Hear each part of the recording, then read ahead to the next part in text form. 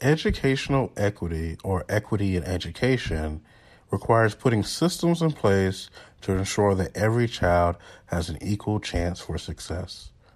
That requires understanding the unique challenges and barriers faced by individual students or by populations of students and providing additional supports to help them overcome those barriers.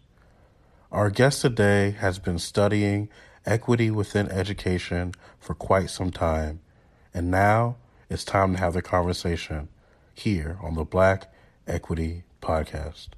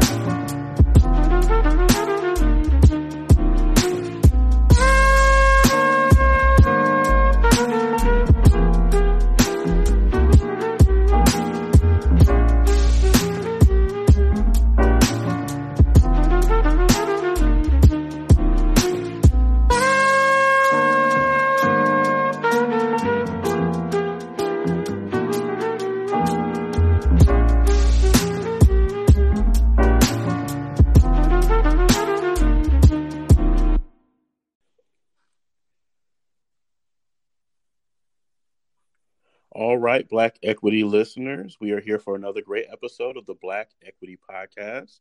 I'm excited about this conversation because we get to dive into a conversation on education.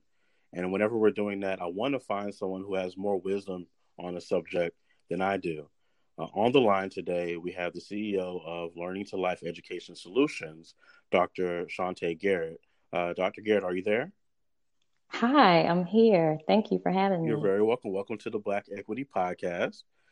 For those who don't know, just tell us a little bit about yourself, your company, and some of the work that you do. Okay, great.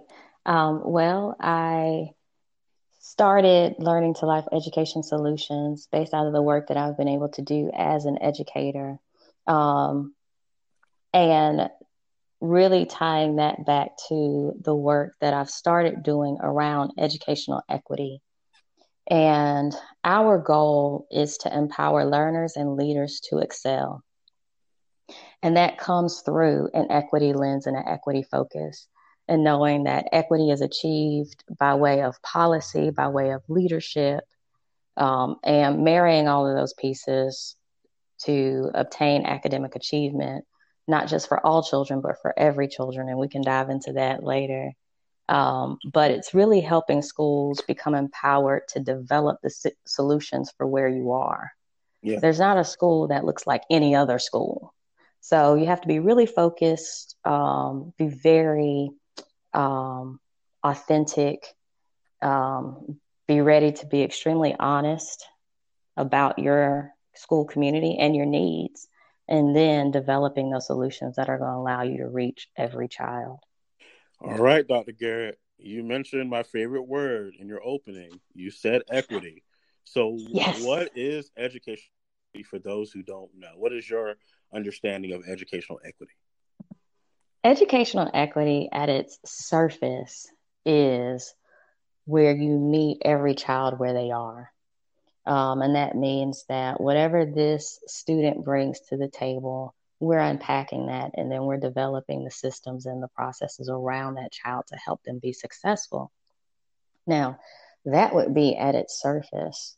But what we really have to do is look at education as this system, right? And so education just doesn't happen by way of the interaction that teachers and students have. There's a culture around equity that has to be pervasive throughout a school. And so that becomes the decisions that we make, the way that we engage parents, the way that we engage the communities that our students live in, the way that we engage our students and being intentional around that. so that they're able to bring all of those gifts, and those gifts are included within the fabric. That's going to eventually translate into them being able to achieve. Now, and I think that's awesome, a culture around equity. I love that. Where do you get your experience from? Without too much detail, what types of roles have you played in the educational system? Oh, and a number. Hmm. I have served as a classroom teacher. Okay, Of course, congratulations. Nice, but thank you. yes, absolutely. Probably one of the most valuable experiences for every other experience that I've had. Hmm. I've served as a building level administrator, as an AP, as well as a principal. And I've served at the district level as an instructional specialist, as an administrator over what we would call an office of transformation that housed a lot of the various pieces that go into education that we don't necessarily see or consider a part of the processes, such as transportation, such as student assignment. And I've also served as a chief academic officer and now head of school. Wow. Okay. Before I dive into all of that, because I can see this is going to be a very fun episode. Before I dive into that, how did you get into education? How did you know, hey, this is the right field for me? This is the right sector for me. How did that all begin? It's a journey. And actually, it started very pure. My mom is an educator, Hmm. a retired educator.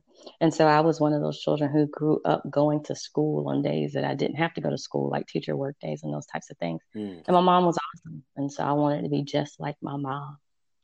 And Hmm. I'm blessed to have had that example at the very forefront of my life. She was literally my first teacher. Hmm. Um, and as I began to watch what she was doing with her students, watch how she was interacting and engaging a community around learning, also developing within myself different opportunities to serve. And that's when I learned I truly did want to be a teacher to help people. When I had the opportunity to start tutoring other students, and I realized that it was about helping people. Hmm. Um, and so I developed this pursuit, and I guess, followed the path that I knew I was supposed to follow in order to become an educator. Graduated with a degree in math education from North Carolina A&T State University. We Um, won't blame you for that. I'm from South Carolina State. Okay, you oh, can't you just come know, up in here yelling North Carolina State like that. oh, North Carolina. Well, yeah, I graduated from North Carolina State too, but North Carolina A&T. You can just meet us in Atlanta in January, Okay, or that's what it is. it'll be all good. Yeah, Okay. celebration ball. Um, but and even in that experience, I'm going through my student teaching, right? And I'm realizing that there's so many levels beyond just the curriculum and the strategy Hmm. around delivering, or helping students to learn. Right. Students come to school with stuff. Mm. As a student teacher, I had kids who were having experiences that I hadn't fathomed growing up where I grew up, with the parents that I had and the community support that I had. Right. Um, and that's where I saw not only what my mom was doing, but what it truly meant to educate, that part of education being a system. Um, and that's also where my passion for leading in education came from, because I wanted to be a part of the system that helped students to achievement. I want to touch on that system, but before I Mm-hmm. do that, I want to jump inside your first day as a teacher. I think this is important. So you're a classroom teacher. Take me to that first day you are officially a teacher, and what was that moment like? Knowing, okay, I have this group of students in front of me that I'm put in charge and responsible for. What is that moment like? Oh, what a great question. Um, and you know what? As well prepared as I knew I was, it wasn't thought I Mm. was, knew I Hmm. was. I still had that moment of panic, Yeah. right? Um, and so I remember, um, and I'm not a person who sweats, but I actually remember sweating that first day before kids ever come in. And I had I had checked the entire checklist of things that I was supposed to do to walk in. And so I had like this 8-page written Mm-hmm. script. You had it all planned Around out. Exactly. What grade was All this? What planned. grade was this? This high Okay. school. Okay. I was a high school math teacher. Wow. Loved it. And my first set of students were 12th grade and ninth grade. Mm. That was my schedule. So I had the beginning and the end. And so, the first day I came in and I am not 5'2". So I'm wearing about 3 or 4 inches of heels, trying to get some height on me. With these high school students, I am suited up because I don't want to be mistaken. And I am rolling through that script. And those kids left that room thinking I was some kind of drill sergeant. Um, and as the day progressed, the anxiety left. But I knew it was not exactly natural, right? So I knew, and I did the things. I did the the getting to know you exercises where the children do the surveys and that kind of thing. And I got to learn more about them. And the very next day is when I did want it to feel more natural. Yeah. So looking back on that first day, it's like, okay, I don't want to be mistaken for a child. But I also don't want to be the drill sergeant either. So that's when we sit down and we start unpacking what they've shared about themselves with me and what that looks like in the classroom. What I also learned on that first day, having 12th graders and ninth graders, is realizing the gaps. You can see that if you're paying attention on the very first day. As to what we know. Tell me about the gaps. What did you see? Well, when you're sharing out about experiences, Okay. right? So we do this interest inventory and we do this interest survey and we start sharing out about our experiences. And it's not that we're sharing to expose the gaps. You're just hearing the difference in their experiences, right? What do you enjoy doing? What types of activities have you been engaged in? Favorite songs, what have you. Right. Do you do after school activities? All of those types of things. Have you traveled? All of those types of things. And so, but then also that's great learning for me as a teacher too, because I know where I need to lend the exposures we're going to have in the classroom. So really, when we're doing those icebreakers, I say we because I used to be a student back in the day. When we're doing those icebreakers, really what you're trying to do as a teacher is trying to see where I am in my mental capacity, so you can kind of fly into my mind and be able to kind of meet me right there and talk to me on my level, so to speak. Am I understanding that correctly? Yeah, that's equity. And I know where to build from. Awesome. I know where to build from, and I know how to make sure that you feel included when we're together. Right.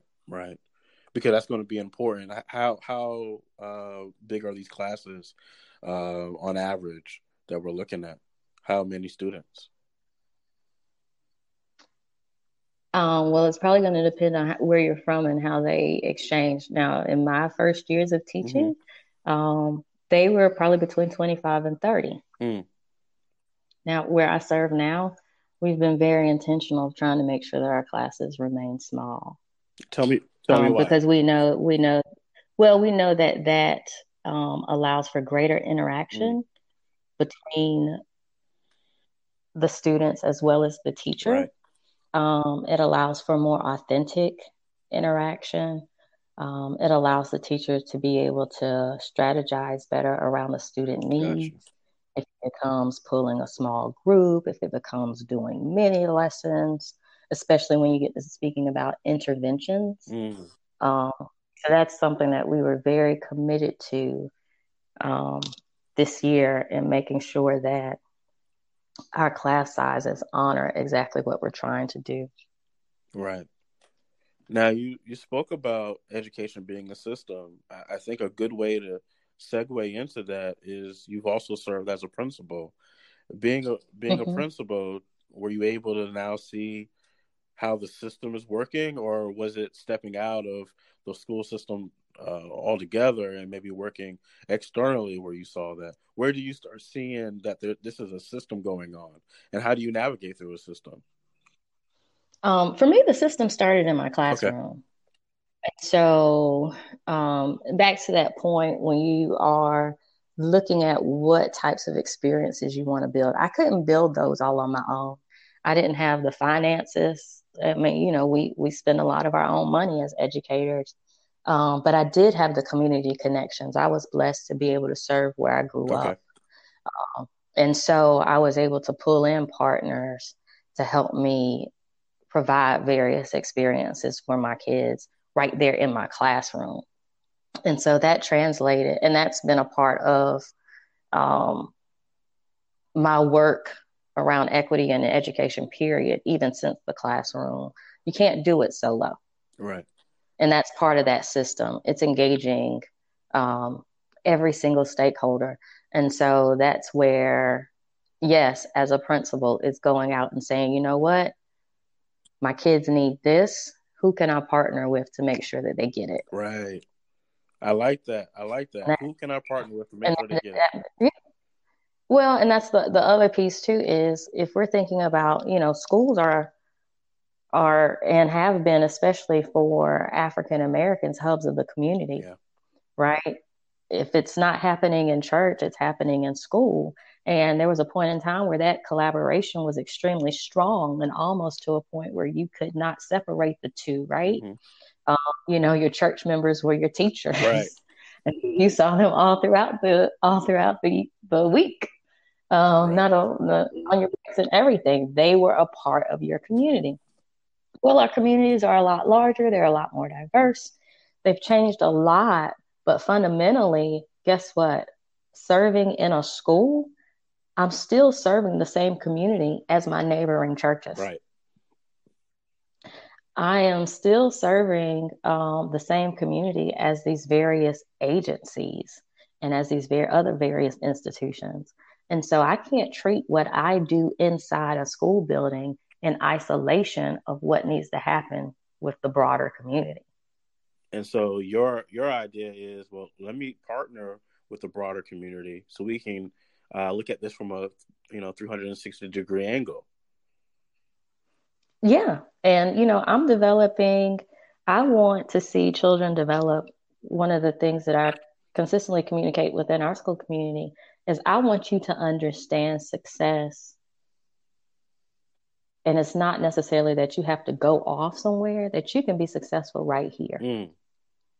So let me help you engage the right tools, engage the right people, develop the right skill sets. And that success that you seek is success anywhere and everywhere, including right here. Because we're not going to build communities if we're always building citizens who leave.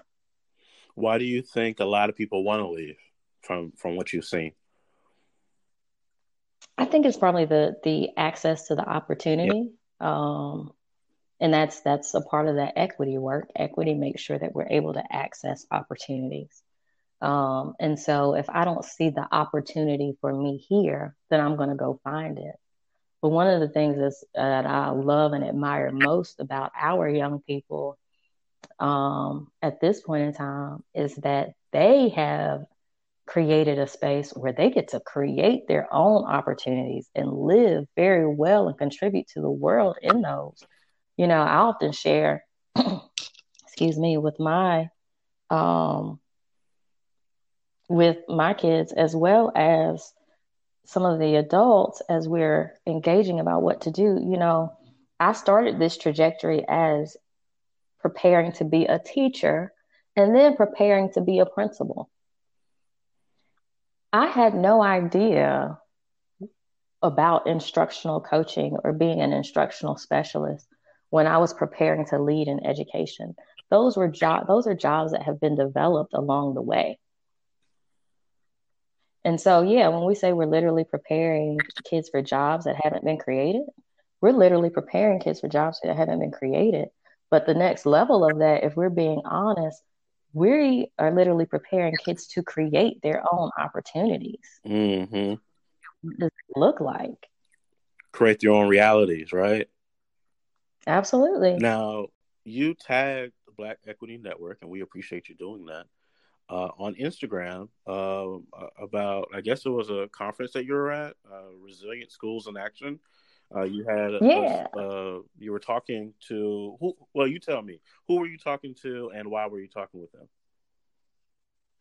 I was talking to educators from all over the country. It was the ASCD Conference on Educational Leadership.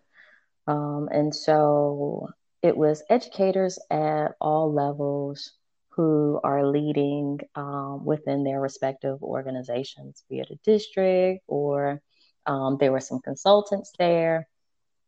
And I think I tagged you in the feed around equity leadership, the how, the what, and the Correct. why. And so why was I there? So my equity work, I would say its most recent beginnings came out of my dissertation. My dissertation was on the perceptions of district level personnel of the academic achievement gap and how their perceptions inform their practice. Right. And in that, there were a lot of racial undertones. And so I was looking from a lens, or my framework was around problem definition. How we define the problem is how we go in and fix it. But in defining this problem, there was a lot of racial undertones, which led me to a secondary framework around critical race theory, which has led me into this space of equity work. And one of the ways that I often joke with people is, or I kind of open the floor to put people at ease when I am doing presentations or workshops and things. And I say, I appreciate your bravery for being a part of this conversation around race. Because how I got to the critical race theory framework was, I had actually completed, I was at my defense, and I had not included that framework or any conversation about the racial undertones in my work. And I'll never forget when Dr. Bonnie Fuzzy-Relly stopped me during my question. She said, "You have all of this context. Why are you not using it?" And I said, I'm being very honest. I'm trying to graduate. It wasn't part of my framework. I'm trying to get done. So I didn't. And she told me, she said, "You got to go back because this is going to be your platform." Yep, I will forever be grateful to her. Okay, so for doing it. Let's jump into that, because that's so important for people that are listening. Someone comes to you, someone that you respect, someone that you, I'm assuming, admire, and they are placing on you a responsibility. Now, you have every opportunity to not take on that responsibility. Why choose to take on that responsibility? Why allow that to kind of mold and shape you and go towards that? Well, it's I do this thing by faith, and I do it by integrity. And so, if anybody asks me what the ultimate goal is, it's to get life right. And so that means that when you see things that are wrong, you correct them. You do your part in making sure that it gets fixed. And so, and I say that was I give that story as my most recent beginning. But growing up in the household that I grew up in, I have parents that were raised in rural North Carolina and rural South Carolina, one from both from farming families, one as Black landowners. And that's two different contexts in the narrative of African Americans in this country. But the common thread around those upbringings were you have to fight for what you deserve. And so I grew up in a household where education was paramount, but I also grew up in a narrative where I'm fighting for what I deserve by way of education. And one of the things that we know is that when it comes to education, there are things fundamentally that all children deserve. Yes. And children shouldn't have to fight for those. Children shouldn't have to go to school in a mindset that I'm having to fight for those. Those should be there and provided because it is right. And so at a very early age, I grew up as a child in the early magnet school. And so I initially started being bused, but because I had a mom who was knowledgeable and knew how to navigate the system, I was able to gain access to the magnet school that was within a mile. But I still had neighbors who were being bused. And so there was a very different educational experience that I was receiving than the experience that they were receiving. And then when you go within that school, and after my mom's advocacy, I'm placed in an academically gifted program, and I'm the only child sitting there. And the only time I get to play with children that look like me is during recess. The entire grade levels on the playground. Why am I having this different experience than my peers? And so you see these various injustices, right?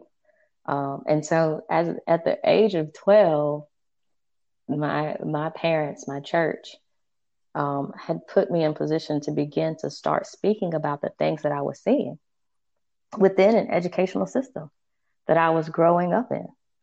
And so that became the roots of advocacy. And so it's one of those things like, you know what's right and you know what you're supposed to do when you know what's right. You're supposed to use your voice. You're supposed to advocate for what you know is right, and you're supposed to seek change. What I've come to learn at this point with my studies and my engagement now is that there's more than just the voice at the podium. So there has to be the voice at the table. And that's why I don't take for granted the opportunity. Tell me the difference between the two. The voice at the podium. Okay. So the voice at the podium is speaking out and it's giving awareness, right? But then there's an onus left on those that are there, and without any follow-up to impact the change, and without any follow-up or follow through, then what happens, right? We may never know. The voice at the table means I'm sitting down where policy is made. And I'm saying this policy is hurting people and it needs to be changed. It means that I'm sitting as a teacher within the professional learning community and saying this is not serving kids well. How do we fix this? It means as an administrator, I'm putting data before folks and I'm saying, hey, you know what? These students in our school are not being served well. What needs to change? You know, one of the pieces that I tagged you in is, I believe it was in that particular post, was the quote around what children experience. You know, their achievement is not tied to their circumstance. Their achievement is dependent upon how we as the adults react to it. Student circumstances are not the causes for their performance. How we as educators respond to their circumstances impacts their ability to perform. There you go. That was it. And so that's a quote from you? Yes. Okay, so you're quoting yourself. Have you no, I don't say that in a wrong way. Have you written a book where because obviously you have a wealth of knowledge. And so I have not yet. Okay, so it's coming. I'm working on it. I'm trying to create space. Okay. And that's where I'm relying on the circles and people that I have to continue to keep me motivated so that can get done. Okay. Well, for the last few months, people have been coming to me saying, "Hey, I want to write an autobiography, or I want somebody to help me with my book, and I think you'll be the perfect person." So I don't know why so many people are coming to me about this, but I have a sneaky suspicion that I need to start sitting down with really brilliant minds and help get their stories out. And so, if you ever need assistance in that, just reach out to me, and I'll be there for you. Oh, thank Oh, you're welcome. you. But I do want to dive into one of the most important questions, I believe, is why why is it that equity is needed? And I asked this question because there's this conversation brewing within the culture of diversity and inclusion versus not diversity and inclusion. And what I mean is, well, why don't we just build our own, right? Why don't we just build our own schools? Why do we need, to be at someone else's school? What are your thoughts on just that conversation in total? And does that have anything to do with the need for equity at all? Because even if you have your own school, you still need the same government programs or the same things from the state to go to these different schools. But what are your thoughts on that? Okay, so there's a lot of parts to that Yes, question. Starting one with, and you help me keep track of all the different parts. I'll do my best. But the first part I heard you ask was, why was equity needed? Yes. Okay, so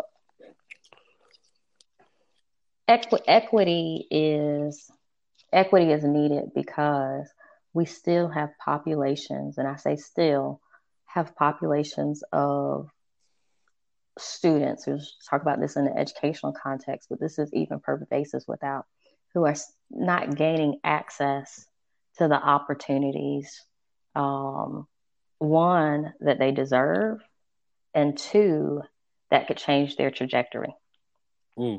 And so when we say, one of the and it's a topic within social media right now, is the graphic, right? The equality versus equity. Right.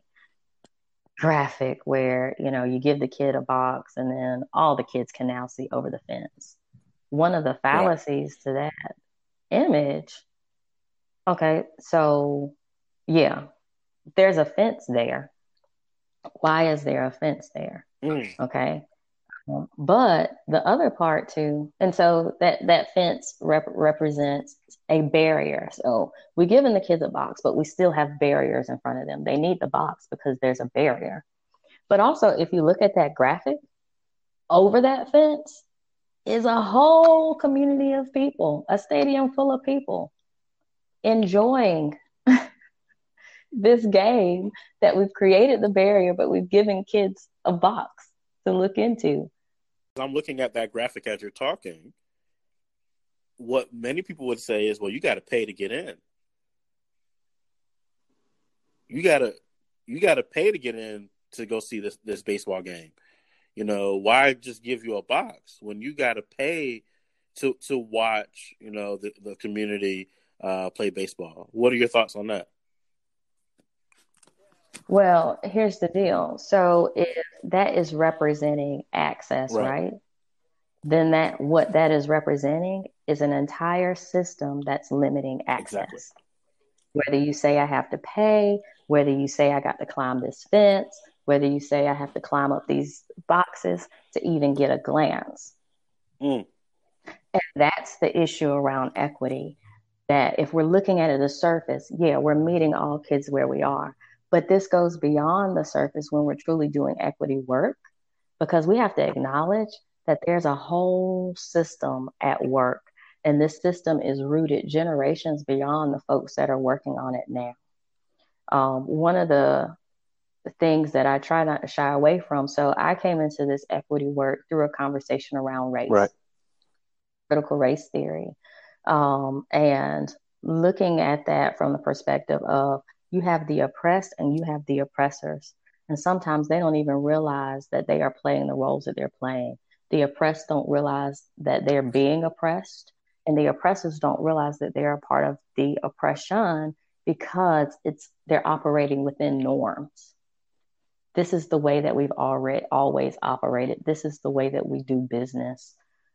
This is how things are. And we don't realize that we are playing those two roles based on this notion of critical race theory. So when we're talking about from an equity perspective, it's taking the blinders off and let's unpack this thing.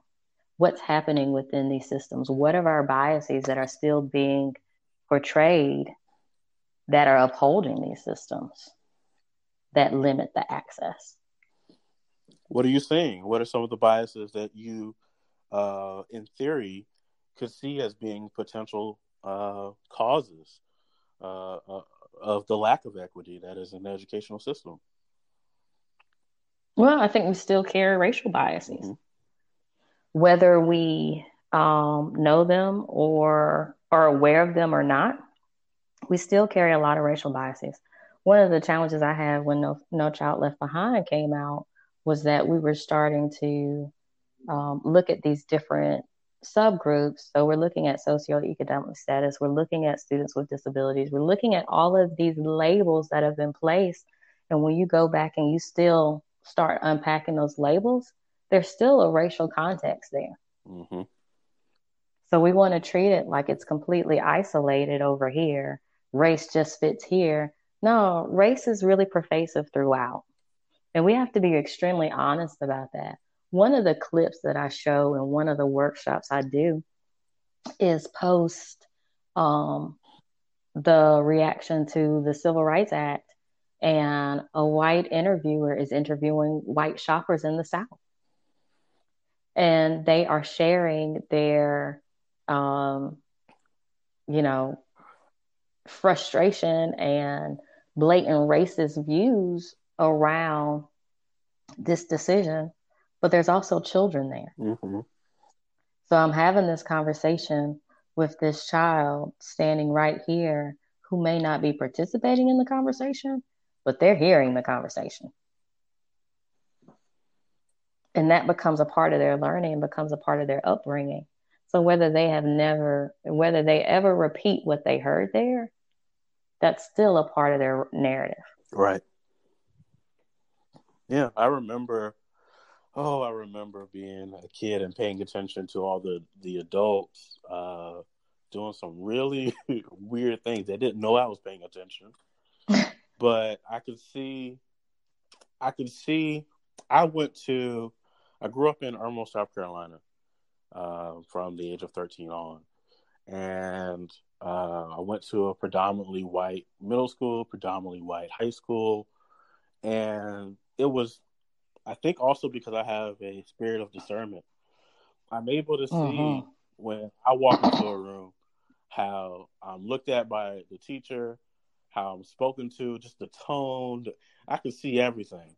And then when my, white counterpart walks in, especially if it's a white woman or a girl at the time, magically she's talked to and treated a different type of way.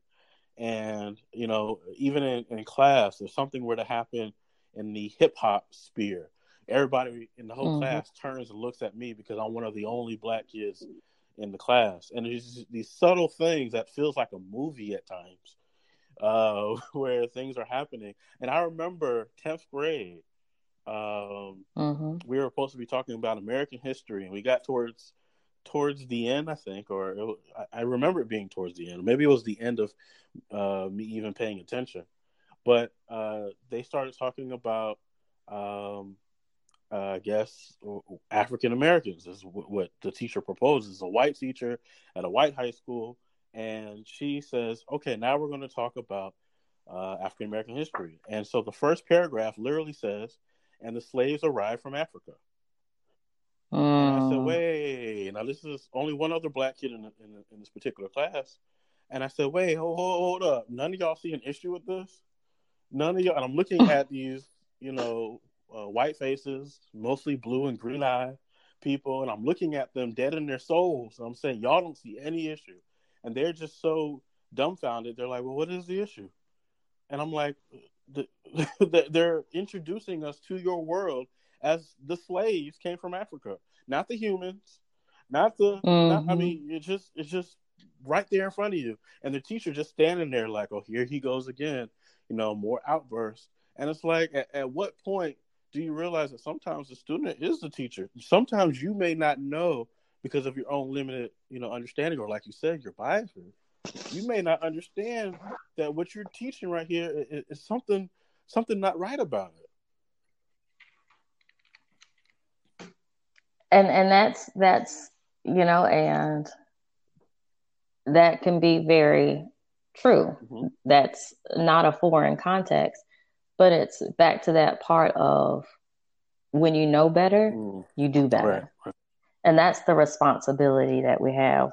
So at that particular conference, I did the equity leadership, the what, the why, the how, or the how, the what, the why.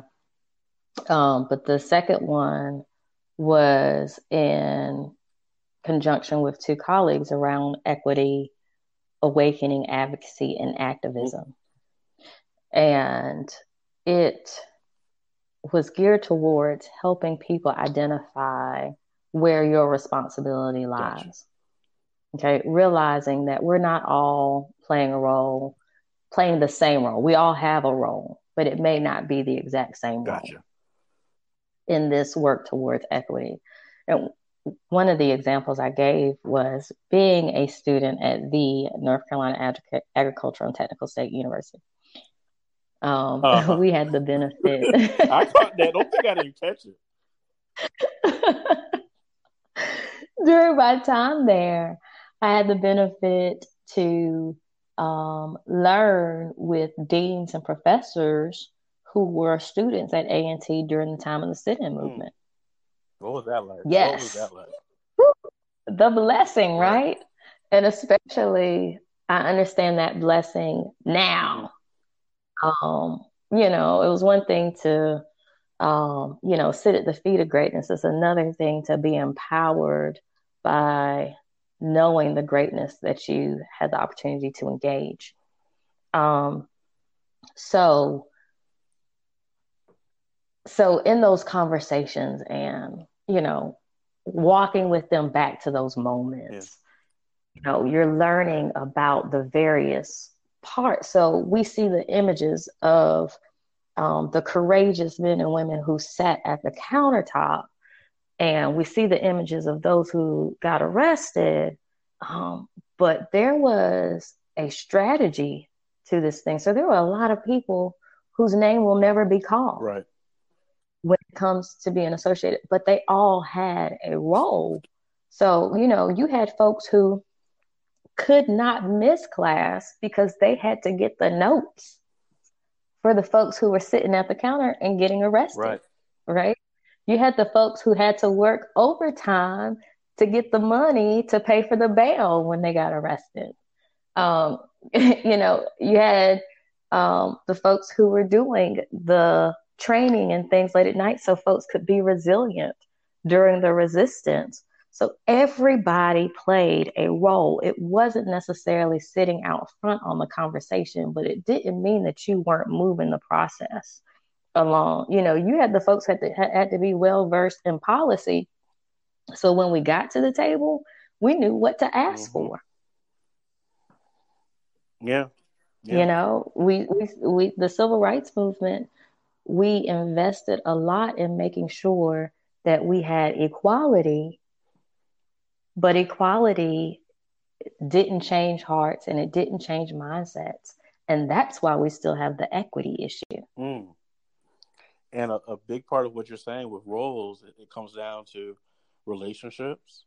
It comes down to communication and comprehension of that communication. And what I've noticed is sometimes what is under attack is the relationships between Black men, relationships between Black men and Black women, the relationships between Black women and Black women. And if you can attack those relationships, then you can attack that communication with one another. So then we can, impact the roles that we could play at a bigger scale. And so it's so important for us to have these relationships and have conversations like this where people can listen in and say, wow, I want to work with this person. I want to figure out, well, where is my role? So what type Mm-hmm. of organizations, what type of people would you love to manifest, attract into your sphere that could help you along the way with the advocacy that you're practicing and living? What type? Sure. Like what organizations, or is there a type of person that would be a perfect blend to work alongside you in your organization? Um, that's a great question. I think one of the things I don't want to do, and I'm learning this as I do more of the work, is pigeonhole where the work belongs. Gotcha. Um, and so mine started out of a passion to see this educational process go right Mm-hmm. for every student, not just all, for every. Um, but when one of the things that I stress is that we can't treat school like it's a silo. Everything that happens in our society manifests in our Mm-hmm. schools.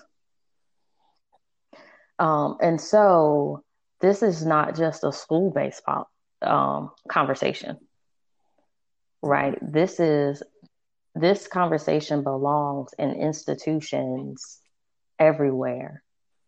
There's probably not an institution that you could unpack that you would not find equity issues at this point in time. Right.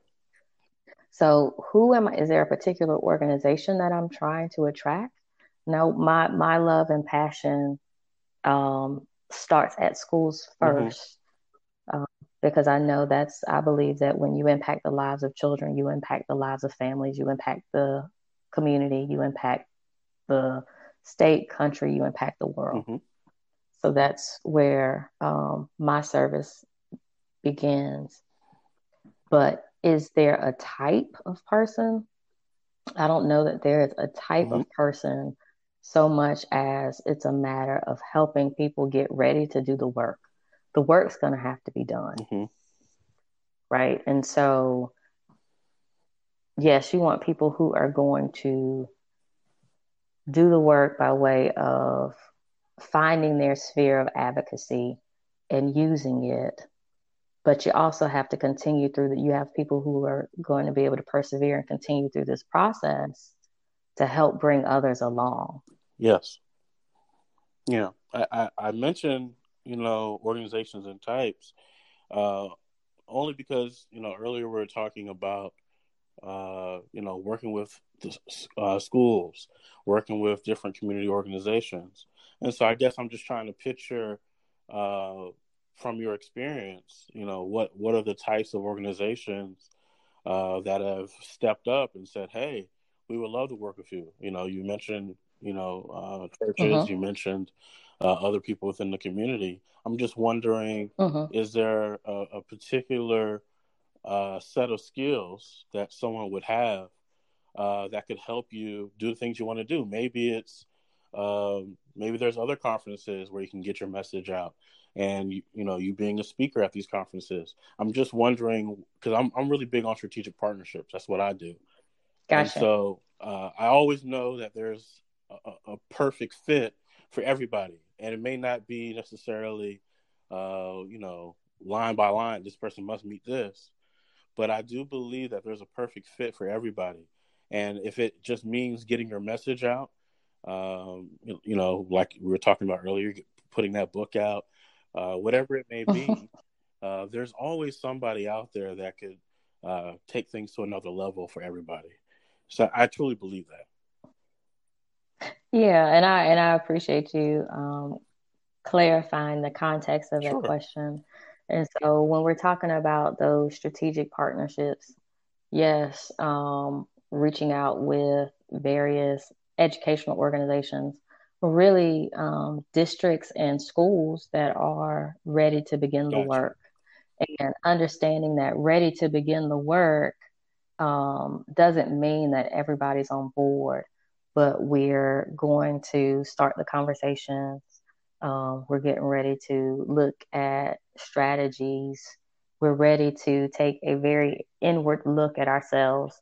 And we know that there's some things that we can change and fix to make this better for our students. All of our equity issues are not going to be the same. Very true. But you do have to get, you got to start somewhere. Right. You got to start somewhere, and it starts introspectively. So, and I take my message where it's invited, by way of conferences. And so I've had the opportunity to speak for COSPOC. I do a lot of work with ASCD by way of professional development. I've had the opportunity to speak at Title I conferences. Nice. And so I don't think there's a space where this work does not fit. Right. Indiana Youth Coalition and a lot of various organizations that are developing equity lens or really trying to push the message of equity and help folks find their space within this. And by way of, communities, yes, churches. I was having the conversation with a pastor recently, and it was in reaction to the post that I posted a couple of weeks ago. But it's okay. So help me understand this concept of equity and help me understand where, the church fits in.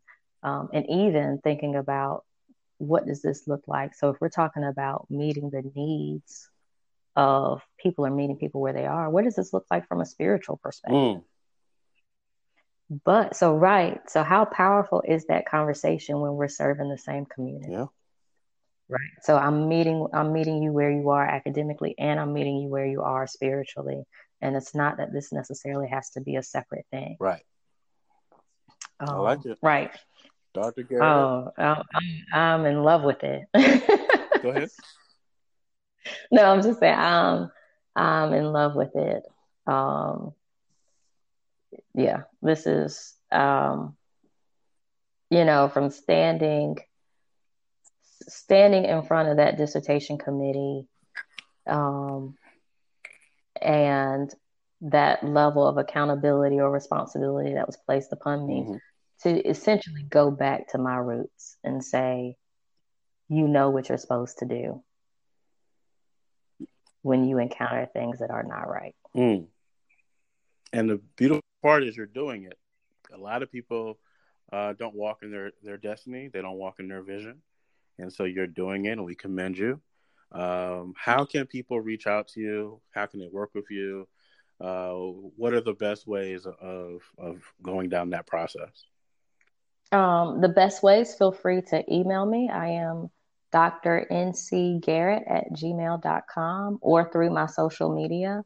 And I am Dr. NC Garrett at all outlets, Facebook, Instagram, and Twitter. And those are the best ways. And I am extremely passionate about this. So I do my best to try to make sure that I'm available for the work that I've been called to.